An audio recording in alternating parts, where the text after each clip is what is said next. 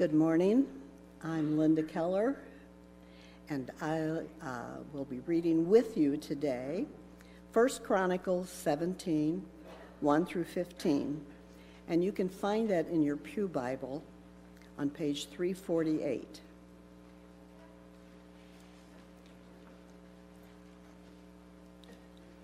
I'll repeat 1 Chronicles 17, 1 through 15. Now when David lived in his house, David said to Nathan the prophet, "Behold, I dwell in a house of cedar, but the ark of the covenant of the Lord is under a tent." And Nathan said to David, "Do all that is in your heart, for God is with you." But the same night the word of the Lord came to Nathan, "Go and tell my servant David, thus says the Lord, it is not you who will build me a house to dwell in, for I have not lived in a house since the day I brought up Israel to this day, but I have gone from tent to tent and from dwelling to dwelling. In all the places where I have moved with all Israel, did I speak any word of the judges? Let me read that. Did I speak a word with any of the judges of Israel, whom I commanded to shepherd my people, saying, why have you not built me a house of cedar? Now therefore, thus shall you say to my servant David, thus says the Lord of hosts, I took you from the pasture, from following the sheep, to be prince over my people of Israel, and I have been with you wherever you have gone, and I have cut off all your enemies from before you. And I will make you a name, like the name of the great ones of the earth.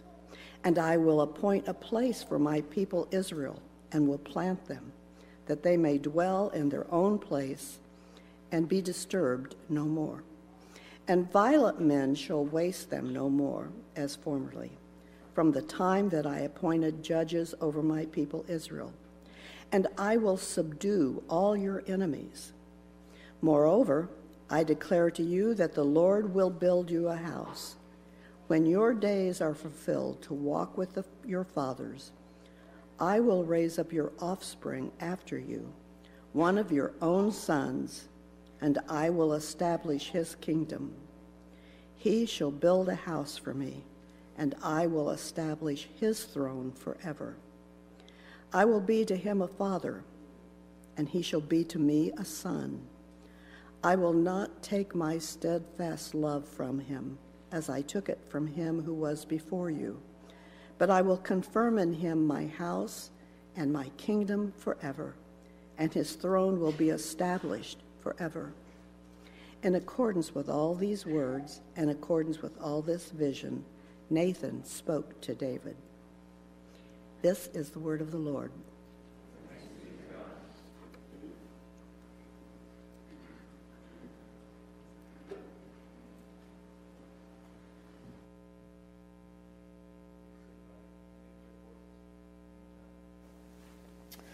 Father, thank you for your word. Thanks for sending your Son.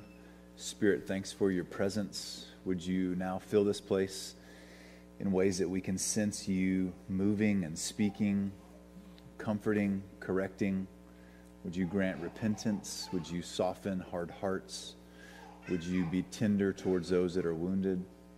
And I pray the good news of what you promised in your Son and what your Son accomplished and in what he promised to do in his return would be life-giving for us. Would it be reorienting for us? Would it change us this morning? So you tell us that your word doesn't return void. We ask that it would have its powerful effect this morning, and we want to open our hearts. So would you help us to do that, to receive from you, we ask. In Jesus' name, amen. Amen. Hey, it's good to see everybody. If this is your first time with us, welcome. My name is Chris. I'm one of the pastors, and we are in week 2 of the season of Advent. I'm not sure what your background is, or if you grew up around church or in a different kind of faith tradition, but Advent is 4 weeks leading up to Christmas, and it's really designed to help us slow down, be thoughtful, and just focus just a little bit. And it's implied in that we have a hard time doing that, which I don't mean like as an accusation. Maybe you're doing great. You live this Zen-like state of a calm, peaceful heart all the time. But most of us, it's kind of a busy season. There's stuff at work, stuff at school, stuff with your extended family. There's travel stuff. You're buying stuff. You're wishing you hadn't bought stuff. I mean, all that stuff kind of happens around the clock. And so it's a season for us kind of traditionally as a church, actually for centuries, to slow down. So even before like the modern rush of Christmas, it's something the church found helpful.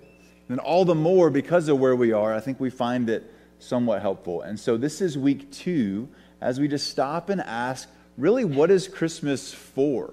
That's kind of the question I want to put in front of you this morning. Like what would you say to that? Why this season? Why these weeks? I mean, why not just like one day and get it over with? Like, why slow down and take some time in this season? And I wonder how you would answer that.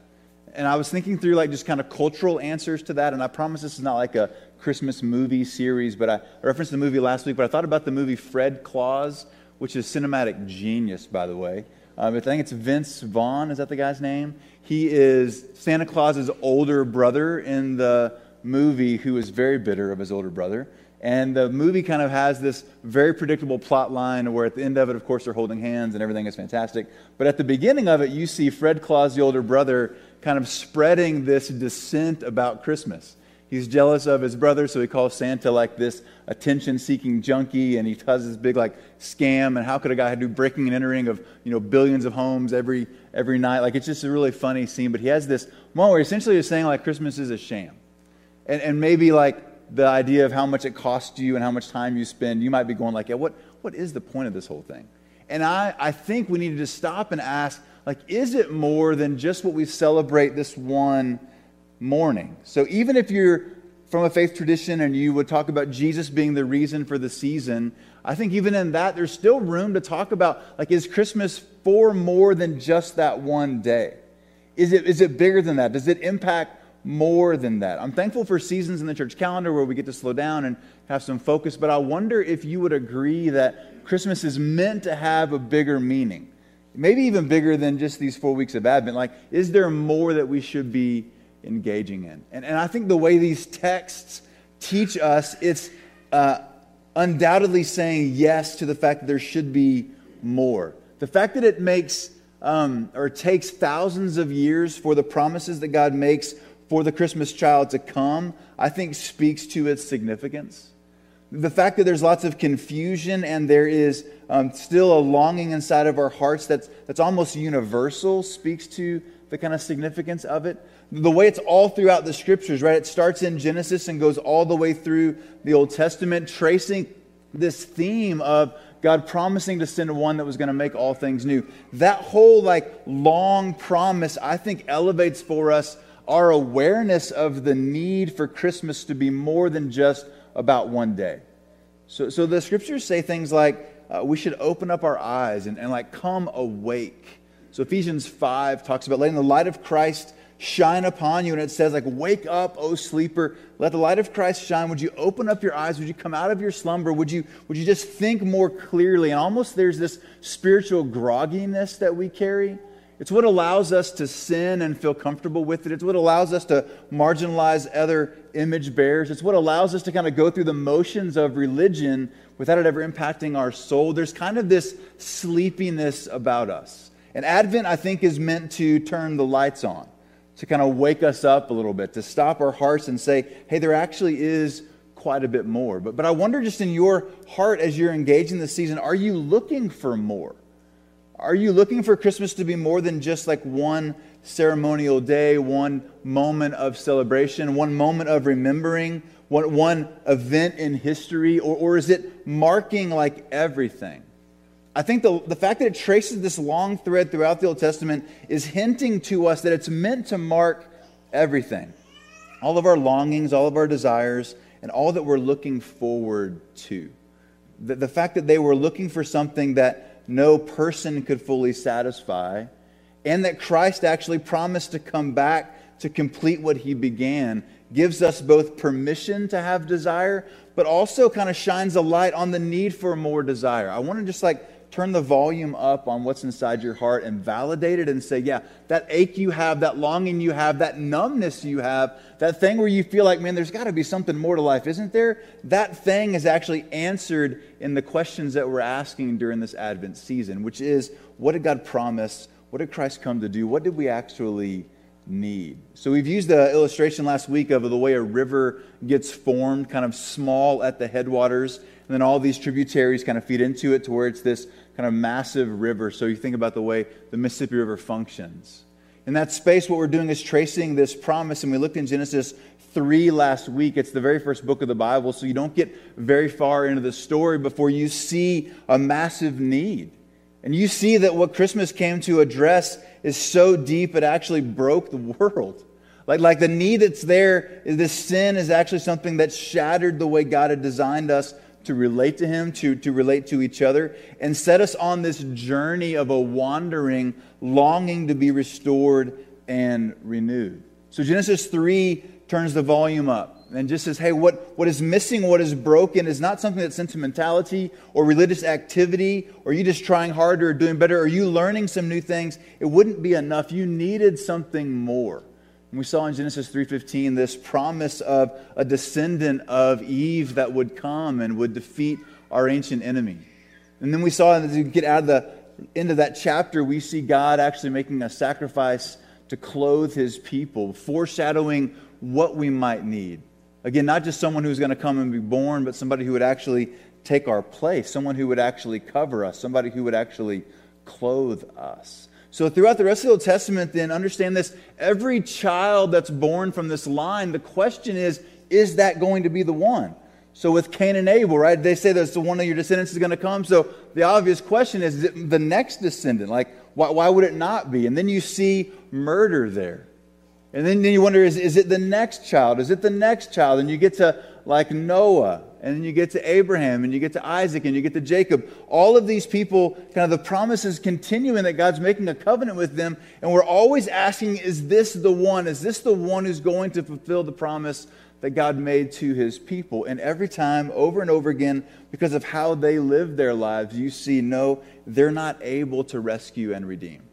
If the original scene here is the evil one comes and tempts God's people, what the story shows us is everybody born after Adam and Eve are also tempted and also fail. So we get into places like Moses and Joshua, and we wonder, would these conquerors, these deliverers, these ones who will rescue and emancipate, are they the ones? And you see sin traced throughout their life. And so then you come to the judges in the Old Testament and you think through this series of people, maybe one of these judges would be the one who would be the descendant, the one who would actually come and rescue. And you just see failure after failure after failure. So then you start to say, well, maybe it would be a king. And actually the people asked for a king. They're looking at the nations around them and they see that they have kings. And so they're dissatisfied with a relationship with a God they can't see and touch. So they ask for a king, but it's not just an earthly ruler. They're asking for someone to come and deliver, someone to come and rescue, right? This is the loaded in promise that they've had their whole life. And so we see Saul come on the scene. And we wonder, is this the one? Is this the king? Is this the one who will deliver? And then we see a life of unfaithfulness with Saul. And then we see King David. This unlikely one, the youngest son, the one who actually doesn't look like he would matter too much. God actually anoints him. And hope begins to rise as we see that David is a man after God's own heart. We see him defeating giants and we see him engaging. We're watching the story, one who could just be the one who actually was the promised Messiah.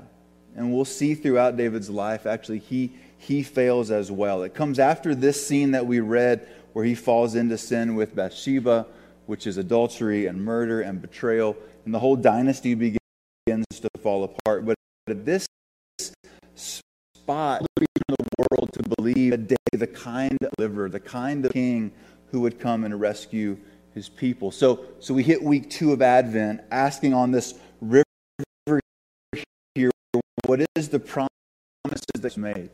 The descendant from Eve that would come could be the one in the line of David. And it's engaged for a summary of redemptive history.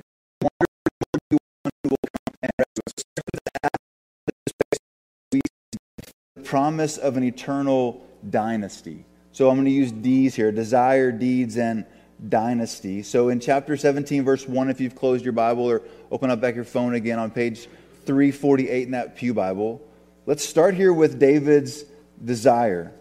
And again, it's the kind of thing that we've been longing for. And from here, the prophets will amplify that longing. But at this spot, we're wondering if David is this ultimate descendant. So here's what happens. In verse 1 of chapter 17, it says, "Now when David lived in his house, this palace that he had, David said to Nathan the prophet, 'Behold, I dwell in a house of cedar,'" this beautiful place, but the Ark of the Covenant of the Lord is under a tent. It's in the tabernacle. It's a temporary dwelling. It's still the place where they hauled it through the desert. So he's saying, and surely by now we should build a temple. So Nathan says to David, "Go and do all that is in your heart, because God is with you."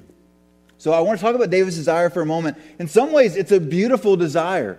It's a desire to honor God. It's a desire to have a place of worship. It's a desire actually to see God exalted. And it seems to be somewhat mixed. God doesn't say, "Hey, that's amazing, great desire." He actually is going to correct him a little bit. So there's a good part of David's desire, but there's also maybe a mixed part of it. And it matches our desires. You know that feeling when it's like Christmas time and you just got like a bonus check, or you're looking at your end of year income and you see some needs? And there's a good part of you that wants to respond to needs. So there's a red kettle on the corner. There's emails that come in your inbox about ways you can participate. They're real needs. You're drawn to those needs. But there's also sometimes in the back of our mind this guilty feeling that sounds something like, "After all I've been given, shouldn't I give?" And it's like so close. It's like pretty good desire. It's pretty amazing to think about sharing what you have. But sometimes there's like a guilt inside of it, as if you gave a few $100 or you dropped enough times in that red kettle, then you would somehow appease the guilt from using the rest of your resources the way you want to the other, 340 whatever days of the year that you want. You know what I'm talking about? There's like a good desire. Hey, that's a need. I care about that. I want to meet that. And in the back of our mind, there's this maybe a guilty thing of like, well, if I did meet that, then it would justify the way I'm using the rest of these resources. Maybe it's just me looking at your faces like you're going, "You are a monster, Pastor." I am. I maybe all of us are, but I know I am. But just think about that mixed motive here for a moment, because the way kings thought about temples in the ancient world was very much about the deity they were worshiping, but they were also shrines to their own power. Think about pyramids and the Sphinx, and you think about these ancient temples. I mean, it very much was for the deity, but all of that worship was leverage.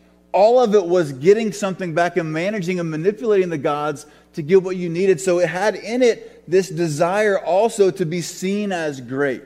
The great kings of old built monuments to themselves in the name of building temples. So scholars, without accusing David of the same kind of malice that's in my heart, just kind of wonder, hey, could it be that part of what David's doing here is saying, hey, I have this huge house, I have this huge palace. I feel kind of weird about that my deity is worshipped in a tent.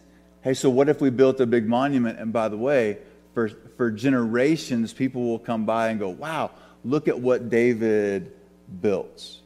It just gives us permission, I think, to examine some of our desires. And again, I think the way God responds to him, he doesn't slam him, he doesn't make fun of him, he doesn't shame him and rebuke him, but there is kind of a challenge to that way of thinking that I just think is worth slowing down and being honest about, that even the good desires we have are often tainted with something else.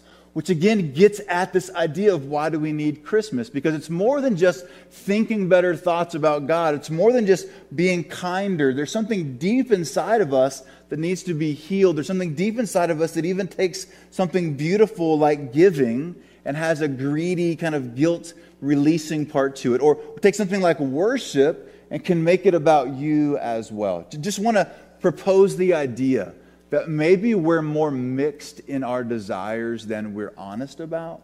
And a story like this, because David kind of shows some of that, gives us permission to be honest about our own hearts. And again, it points to what we actually need. Because you and I can't fix that. Like those desires are really tangled up. There's something deeper at the heart level that we need. And in fact, we'll see David's desires go off the rails. We'll see David move from a man after God's own heart to a man whose heart is is lustful and impassioned for what he wants, able even to murder and lie and deceive and shatter the whole kingdom to get what he wants. His desires are mixed. Not only can he not be the Savior, he needs a Savior, which is part of the hope that we all have. Hey, it's probably worth just noting as well, there's something in here, we don't want to make too much of it, but Nathan the prophet just kind of gives him a thumbs up. Again, Nathan doesn't get rebuked either, but he's obviously doesn't have the thumbs up from God, which just like cautions us as a community, as we're engaging with each other, let's make sure we're praying and going to God's word, because nowhere he's going to say going on here, God hasn't asked for anybody to build him a temple. He's like, hey, you haven't heard me ask this of the judges. The word doesn't say, would you build this for me? He's saying, actually, the desire you have, even maybe it's a good desire, isn't what I have for you now. There's just a little bit of a caution in the community that a good idea gets prayed over and brought to the scriptures. That's a total parenthesis. Nothing about Christmas. There's just like a culture setting thing for us to be people of the word and people of prayer. But I think we'd be amiss to not just at least name that. Okay, so that's the desire there. We see this mixture, and then we see actually this exposure of that desire as God goes on to the next part, which is him actually talking about God's faithful deeds. So David's desire and then God's deeds. So verse 3 says, but that same night the word of the Lord came to Nathan. And here's God speaking to Nathan, who's going to share to David, and we get to listen in. And by listening in, we get to be instructed as well. It says, go and tell my servant David, thus says the Lord, it is not you who will build me a house to dwell in. For I have not lived in a house since the day I brought up Israel to this day. But I've gone from tent to tent and from dwelling to dwelling. I'm everywhere, he's saying, in all places where I have moved with all Israel. Did I ever speak a word with any of the judges of Israel whom I commanded to shepherd my people, saying, why have you not built a house for me, a house made out of cedar?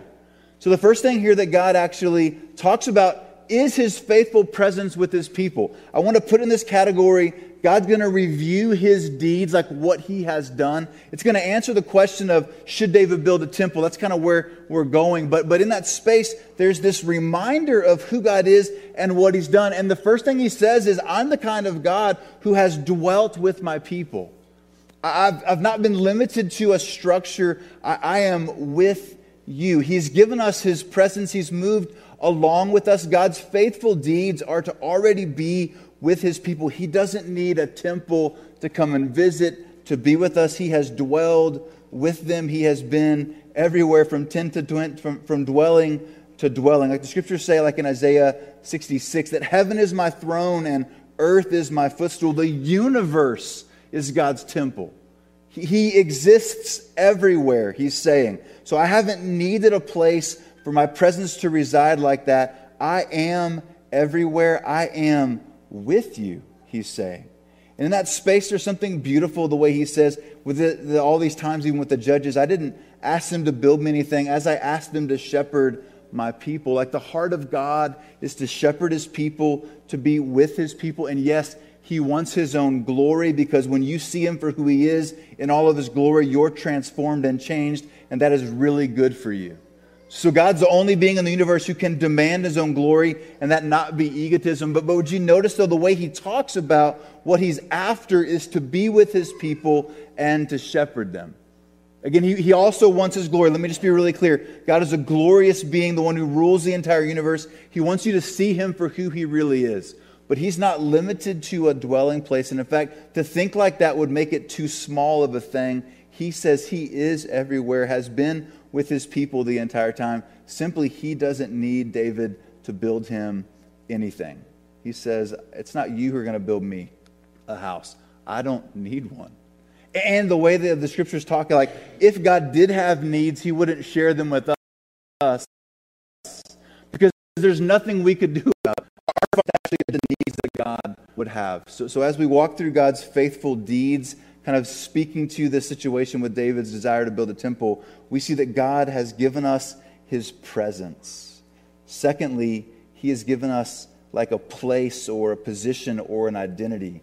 He says in verse 7, now therefore, thus you shall say to my servant David, thus says the Lord of hosts, I took you from the pasture, from following the sheep, to be the prince over my people Israel. In just this one verse, we see actually a redemptive pattern where God calls, God elects, God chooses God gives identity, and God moves from this no-name shepherd to someone who has prominence. God is the one who does that. He takes the last and he gives significance to them. God actually, in his redemptive pattern here in this place, is showing us that he is the one who puts people in position. We don't put God in a position. He's already there. He actually then establishes. It's about identity. So God dwells with us in his presence, and he gives us what we need in identity. And then in verse 8, he goes on to say that he protects us. And I have been with you wherever you have gone, and have cut off all your enemies from before you. And I will make for you a name like the name of one great upon the earth. He's going to talk about enemies again. He says, I've been with you wherever you've gone, and I've cut off all your enemies. I've actually protected you. And you stop for a moment and go, man, the Old Testament is full of stories of war and pain and all kinds of trouble in those spaces. But we see, though, as God's faithfulness to protect and preserve his people, even in the midst of conflict. He wants David to know that he's not dependent on David to kind of build a temple. He's the one who actually provides for David, and he actually protects. He defends. Which, again, I think in this list, we're seeing things that we need as well. What do we need Christmas for? We need God to come, actually, because we need protection. We saw in the garden we needed protection from the ancient serpent who lied to us. We need protection from even ourselves and sin. And we see God saying, hey, I'm going to actually deliver you from all of your enemies, inside enemies and outside enemies. So his presence, he promotes, he protects. And then in verse 9, he plants or establishes or appoints. He says, and I will appoint a place for my people Israel, and I will plant them, that they may dwell in their own place and be disturbed no more. And violent men shall waste them no more as formerly. From the time that I appointed judges over my people Israel, and I will subdue all your enemies. There's that promise of protection again, but there's this idea that God establishes the place for his people, that he establishes where we actually dwell. It's a reference to the land, which Hebrews will tell us is pointing to the ultimate resting place we have with God. He establishes a space where we actually meet with him, where we dwell with him, which gives meaning to passages like we read last week from John chapter 1, that God came down and dwelt among us. He took on human form and flesh and came and tabernacled, which is that word. He came and dwelled with us. So God established a dwelling place where we could actually meet with him. He plants and he provides and he protects and he gives identity, and he's the one who actually kind of gives us his presence all along the way. Scholars would say that Chronicles is probably written after the exile, which is after God's people leave the promised land, are captured by pagan kings, and then are coming back into the promised land. So to hear that God is the one who establishes against their enemies would be such good news. The same way hearing that there's a Prince of Peace and a God who cares and there's great joy available is good news for you in seasons like Christmas, where you're wondering, like, man, is there hope? And how do I go forward? And was there any place where I can find peace because my job's not giving it to me, my relationships aren't giving it to me, the things I've acquired aren't giving it to me, my experiences aren't giving it to me? Where can I find peace? And to hear that there is a Prince of Peace, one who actually is established for all of eternity, who never had a beginning and will never have an end, that one offers you something that lasts and is incorruptible, becomes really good news. To hear from exiled people, to hear that God wants to establish a place for them to dwell would be amazing news. So he gives his presence, he promotes or establishes them, he protects them, and he plants them. He is with them. And then third, what we see in this text is that he promises an eternal dynasty. So the question is David the one who's going to actually rescue and save? Does he have the capacity? Does he have the ability to do what God promised from Genesis chapter 3? Will he be the descendant of Eve? That's the question rolling around the entire Old Testament. So we drop in the middle of verse 10 of chapter 17 of 1 Chronicles. It says this: moreover, I declare to you, like I said, those things, those four things, more than that, I declare to you that the Lord will build you a house. Not only are you not going to build me a house, I will build a house. And this word can be like a house. It can also be a family line, a dynasty. When your days are fulfilled to walk with your fathers when you die, I will raise up your offspring after you, one of your own sons, and I will establish his kingdom. He shall build a house for me, and I will establish his throne forever. And I will be to him a father, and he shall be to me a son. I will not take my steadfast love from him as I took it from him who was before you," speaking of Saul. "But I will confirm him in my house and in all of my kingdom forever. And his throne shall be established forever." And I just close in accordance with these words. In the accordance of his vision, Nathan shared all these things with David. Okay, God reviews what he has done in the past, and then he says, hey, moreover, let me tell you what I'm going to do. I'm going to establish a family line through that lasts forever. Immediately we just ask, does Israel have an earthly kingdom that dominates that area for forever? And what you find quickly in the history is they are conquered fast. Within 1 or 2 generations, the whole thing begins to fall apart. And so this can't be an earthly kingdom where there's this continual earthly reign that kind of brings about a political, geopolitical peace. There must be something more. And this is the space where the prophets will pick this up and talk about the root of Jesse, or the branch of Jesse, or the root of David, this one who was promised to come. God is saying in this moment, I'm going to establish a line that never goes away. A forever kind of line. One that will actually last. And it's rooted in steadfast love. It has this relational connection to me. And it's in the promises of God that he actually says this is going to happen. Which means like our human failure, because it's not a human dynasty, can't thwart it. David's failures here in just the next couple of pages we would read both in 2 Samuel and in 1 Chronicles, which parallel each other. You'd read about David's kind of failures and go, well, man, there's no way that could be an eternal kingdom. So the idea that it's something more than human, something more than just something that an earthly descendant could establish, means it's something that even an earthly king couldn't stop. You're wondering, like, do you need something more out of Christmas? Friends, I think you need a hope that's not dependent on somebody who's limited. Not dependent on somebody who has their own needs. Not limited on somebody who has their own mixed desires and struggles. You need something bigger and greater than that. And so what the Bible will do is talk about this line, right? This is big river going on. This is the Davidic covenant where he is just clear there will be a king coming from your line. But the language of forever speaks both to the need that we have for God to do something that's eternal, something way past just flesh and blood, to do something that will last forever. And it speaks to his promise to send a Messiah. The prophets will pick this up and they will play this out. So here's a couple examples. This is Isaiah 11, verses 1 to 5. "There shall come forth a shoot from the stump of Jesse, who is David's father, and a branch from its roots shall bear fruit. And the Spirit of the Lord shall rest upon him, the Spirit of wisdom and understanding, the Spirit of counsel and of might, the Spirit of knowledge of the fear of the Lord. And his delight shall be in the fear of the Lord. He shall not judge by what his eyes see, or decide disputes by what his ears hear. But with righteousness he shall judge the poor, and decide with equity for the meek of the earth. And he shall strike the earth with the rod of his mouth, and with the breath of his lips he shall kill the wicked.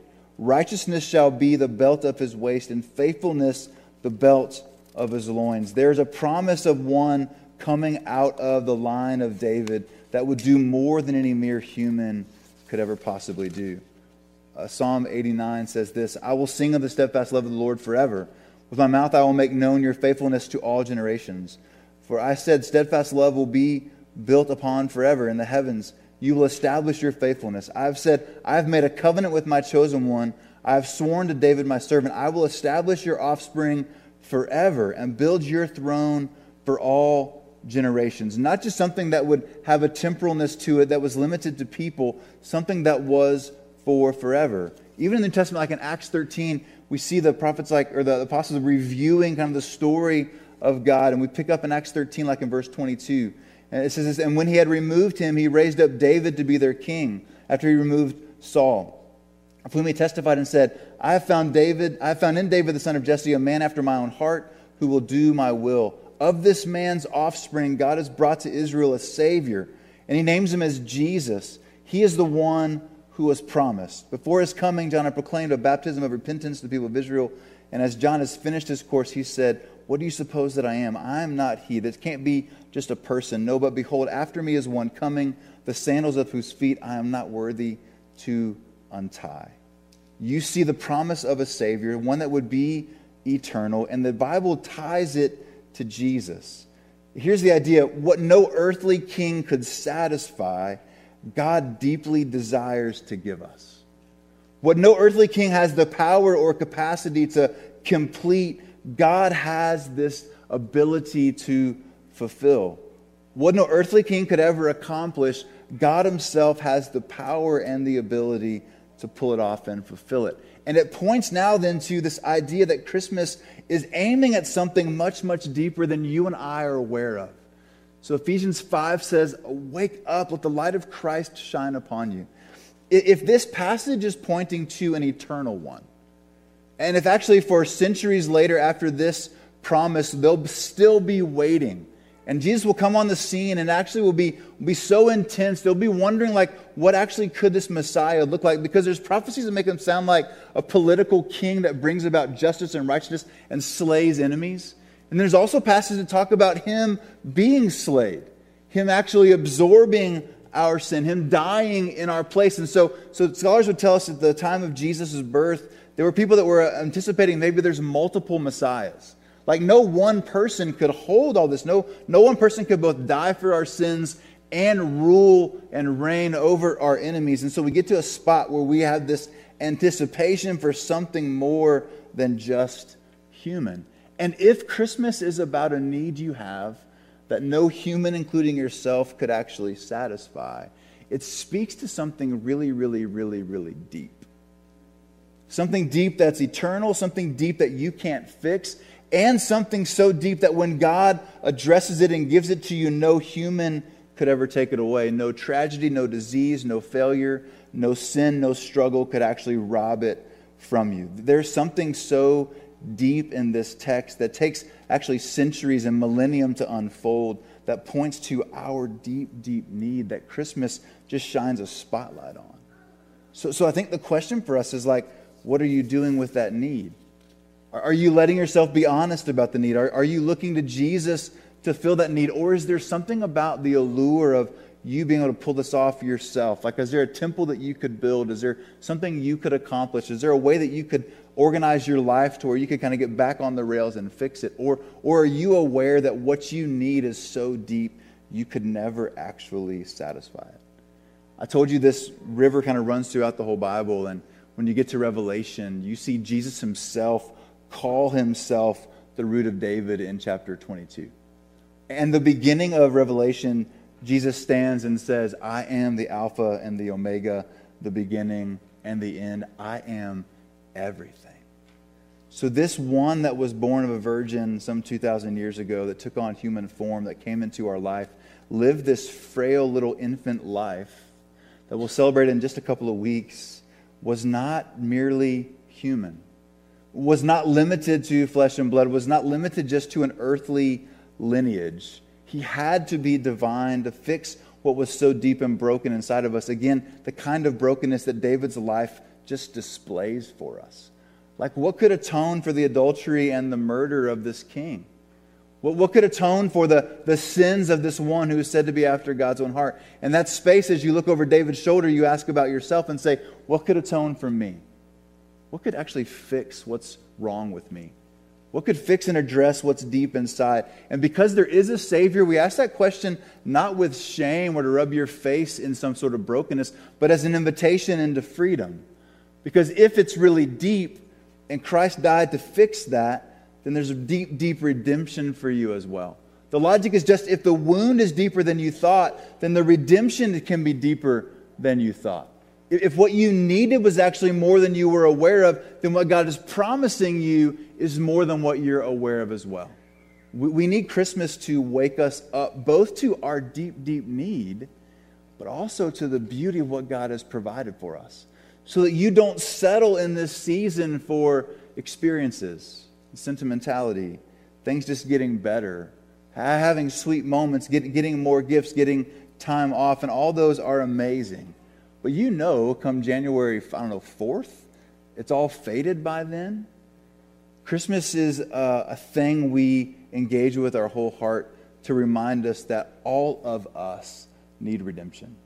Every part of us, not just every person, but every part of us need this deep, deep redemption. So if we could just run backwards through this text, like what did God come to do? He promised one that would come and be your Messiah. This eternal King, he just says he's promising that, and Christ himself is the one that actually fulfills that. He promises, or he said he had protected from his enemies, and so we see Jesus actually defeating our ancient enemy. The one who actually lied to our first parents in the garden, the one you've been taunted by your entire life. Jesus faces his temptation in the desert and is the only one in all of humanity to be in that space and to not cave and fail. He's the only one to actually overcome sin. Therefore, he can die on a cross, not paying for his own sin, but paying for the rest of the world's sin. So he protects. And he's given us a place. He actually has come to dwell with us, and he promises a final rest, a dwelling with God, this rest that Revelation 21 talks about. Like this new heaven and new earth where everything will come and be made right. We sang about it. I cried when we sang, not just because of the organ, which was amazing, but I cried during that song thinking about the day when all the tears would go away and everything would be healed. God has given us a place with final rest. And it's not a space, right? Remember, he's saying to David, I don't need you to put a little box around some things so that I can have a spot. I'm the kind of God who stands in all of the universe. My temple is everywhere. And so this dwelling is actually to welcome us into something that will never fade. And he gives us his presence. He said to David, hey, I've been with you from the very beginning. I've been wandering on the desert with you from tent to tent and dwelling to dwelling. And again, it is this thing that Jesus fulfills. He comes and he says that he is the new temple. It's super controversial in the gospel story, but he actually stands in the temple and says this whole thing is going to be torn down and I'll rebuild it in 3 days. And they hear like anarchy. They hear coup. They hear government overthrow. Jesus is speaking about the deepest need that we have. He is going to die. And then 3 days later be raised. And by doing that, he makes a permanent place for us to be in the presence of God. I think those things point to why you need Christmas. Why you need to remember what Christmas is about. Why you need space and time to stop and say, there's actually something more than I'm consciously aware of from day to day that God desires to give me, that God says that I actually need, which puts me in a spot of asking, am I engaging with my needs and asking Jesus to meet them? Because I think you do engage with your needs, but when you're half asleep, kind of this grogginess, you tend to look to other things to meet your needs. So it's classic in our home where I'm asleep on the couch and the kids will come and ask me really complicated questions, don't need permission for things or for money or something like that. And because I'm groggy, I'll almost always agree to it just so I can go back to sleep. There's something about a sleepiness to us when temptation or a weaker, smaller pleasure or something that would promise you immediate relief that wouldn't actually bring about something that would satisfy, you're more susceptible to that when you're half asleep. So Advent turns all the lights on. It wakes us up and lets the light of Christ shine upon us. This one that is the eternal descendant of David. This king that was going to be established for forever. The one who we'll read about in passages in the next couple of weeks, whose kingdom has no end. Who reigns eternal, whose beginning comes from the ancient days, who had no beginning and will never stop. That one has what you need and can meet the needs you have that Christmas is designed to show you. So this Advent season, I want to invite you to practice your creatureliness, your limitations, just to be honest about them. Because the more honest you are about what you need, the more boldly you can bring that to Jesus and ask him to heal, to forgive, and to help. Because the way he accomplished all these promises in chapter 17 is through his own death, burial, and resurrection. And then he left and said, I will come again and finish everything. He inaugurated the kingdom. He's coming back to have it fully consummated. And in the meantime, Advent helps us with our eyes open, wait. Have hope and be honest and wait. And what we do when we celebrate communion is say, he made a down payment on all the promises I can have the foretaste of them now, and ultimately he will finally fulfill everything he said to me, and we can bring those longings and desires to him. So I don't know, Christmas movies, gifts, holidays, do all that you want. But would you open your heart up to what Christmas is designed to say you really need? And then as we celebrate communion, let that foster something deep inside of your soul. Would you bow your head with me and close your eyes? Just take a moment and a deep breath. I'll just ask that question. What do you think you need? Could you be honest about it for a second?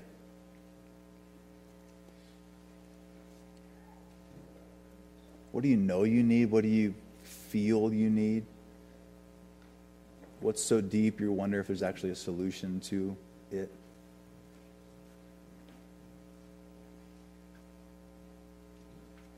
Having named that, would you ask Jesus to speak to you in this moment? To tie what you need to what he provided. To tie what you need to what he promised.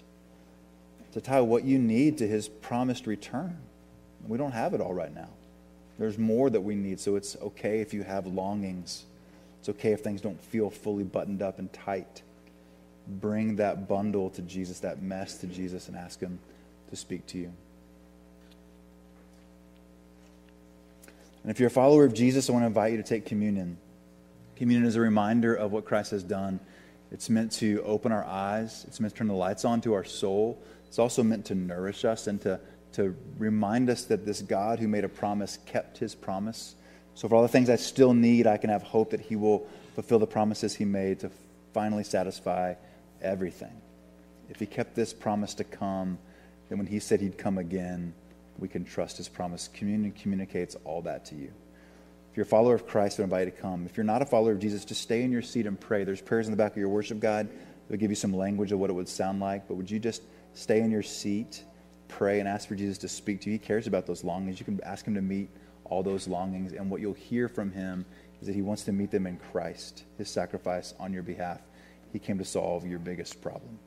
There's gluten-free here in the middle, and then every aisle has a station. Let me just pray for us, and then when you're ready, you'll come forward, tear a piece of the bread off, and dip it in the cup. Jesus, thank you for who you are and what you've done. Would you speak now, eternal God, descendant of David, one who was promised and prophesied about, one who promises to return. Would you speak now to your people what we need and what you've done to satisfy our need? We pray in Jesus' name. Amen. Hey, come when you're ready, and then we'll sing.